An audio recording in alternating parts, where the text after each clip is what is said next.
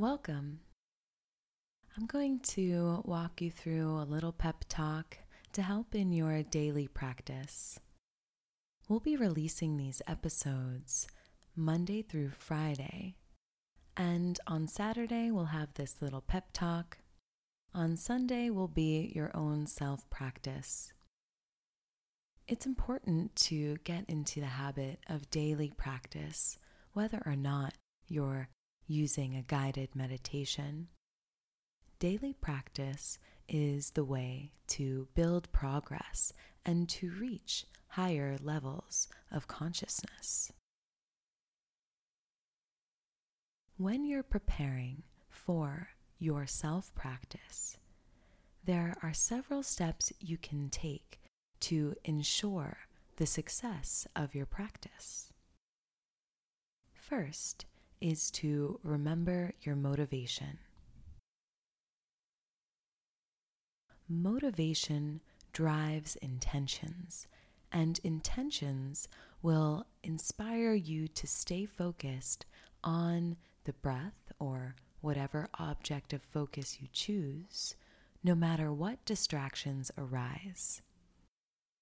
Hold your motivations close to your heart because there will inevitably be doubt or other reasons to abandon your practice.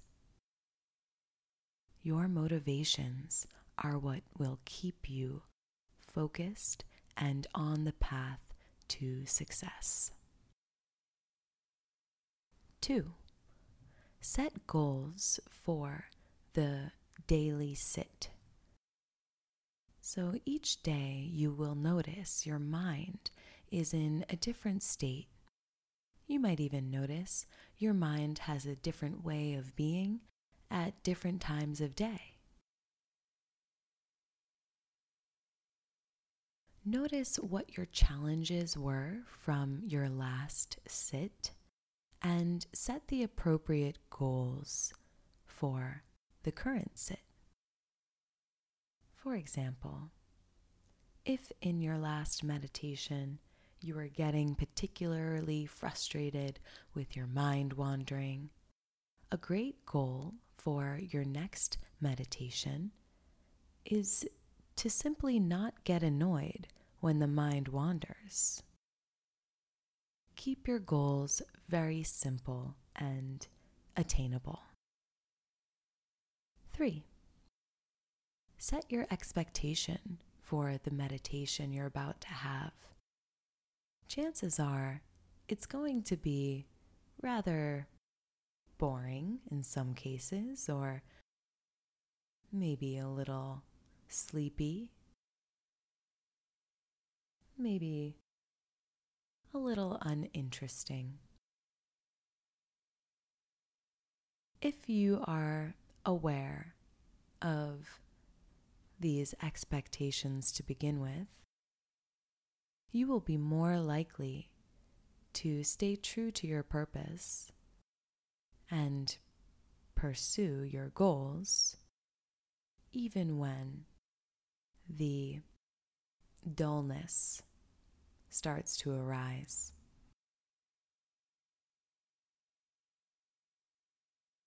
There is no such thing as a bad meditation. If you remind yourself that meditation can be somewhat uninteresting, it will be a little bit easier to make it interesting in the subtle ways that you can. Number 4, diligence. Resolve to practice diligently for the entire session.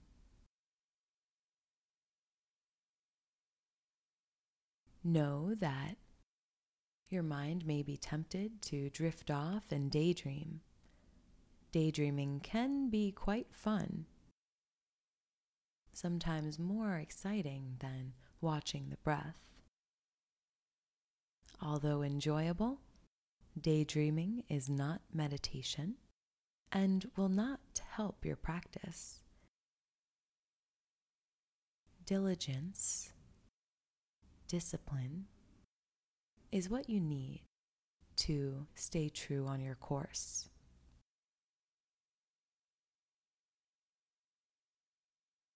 Number 5, distractions. Before you sit down to meditate, take inventory of the things in your life that might come up when you sit down.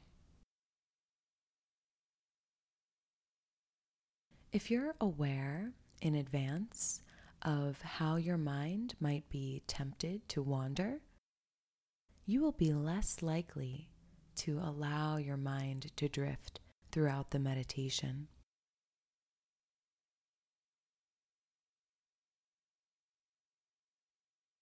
You may not be wholly successful in subduing these distractions,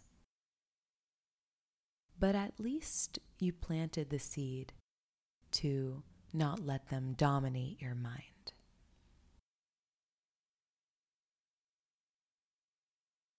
Finally, the last step to prepare yourself for meditation is posture. You want to be comfortable enough to sustain the entire duration of your sit. Most schools of meditation recommend being upright, seated or standing.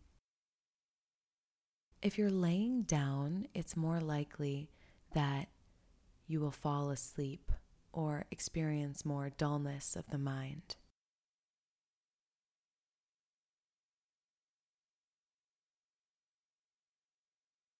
Think of your body like a lump of soft clay, solid and stable, but also completely pliant. This will keep physical distractions to a minimum.